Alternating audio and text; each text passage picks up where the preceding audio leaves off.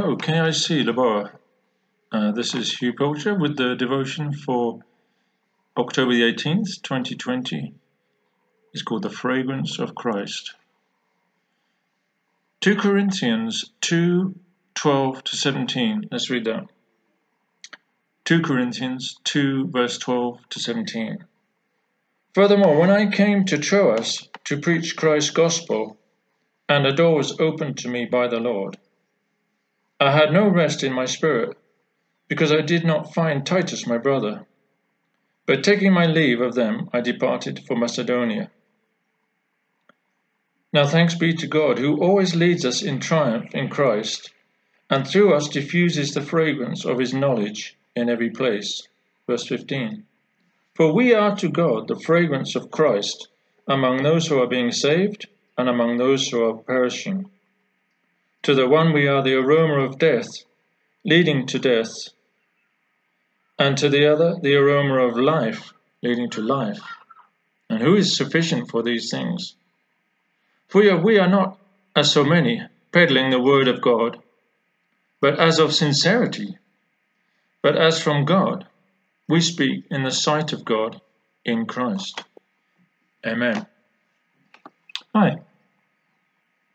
This week the Holy Spirit highlighted this phrase to me, that we are the fragrance of Christ. How wonderful and beautiful that to God we are the fragrance of Christ. God seems to love sweet smells. In nature we have beautiful and aromatic plants and flowers. I love the smell of flowers, and I believe the aromas come from God, since they are His creation.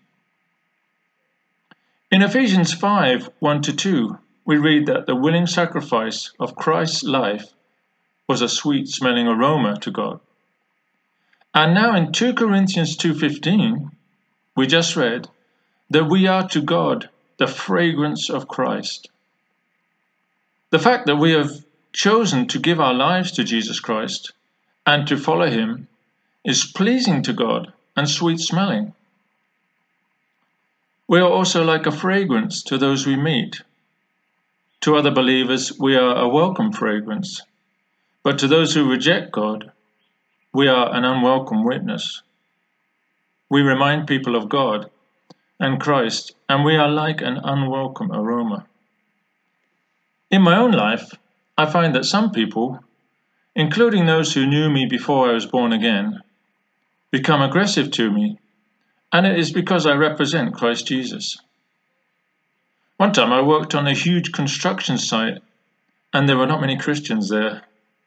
One scaffolder told to me, "You won't convert us, we're animals." I hadn't even said anything to him.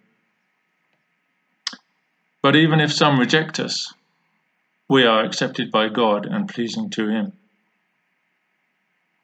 Maybe you do not always feel like you are a sweet-smelling aroma to God. But we must not rely on our emotions. When those emotions are telling us negative things, I struggle with this sometimes.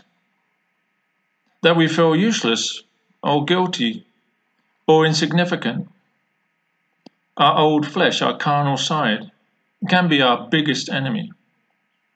We are now righteous in God's sight. 2 Corinthians 5:21, and this is a factual state of our being. We are citizens of heaven. Philippians 3:20. And it does not need renewing like my work permit. Nothing and no one can take our citizenship away, not even ourselves. I love that. Hallelujah. Romans 8:31-36. Please read that. It shows us that God wants to share all things with us. Also in John 17:21. And nothing can separate us from God. Do you sometimes feel condemned? God does not condemn us. Rebuke those negative feelings in Jesus' name. So go confidently into the world as a witness and fragrance of Christ, knowing that nothing can stop you. A prayer. Dear Heavenly Father, we are grateful, happy, and excited that we are a pleasing aroma to you, that when you look at us, you smile and are happy with what you see. Even though we may struggle at times, you are always there to pick us up and encourage us. You are for us and not against us. And loving Almighty Father, we are also an aroma to those we meet. To other believers, we are an encouragement, someone to fellowship with and who understands and knows God. But to those who reject you, we are a reminder and witness to you, God. Those who want to live in darkness try to avoid your light.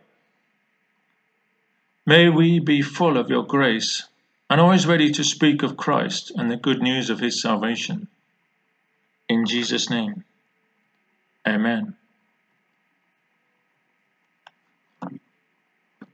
God bless you.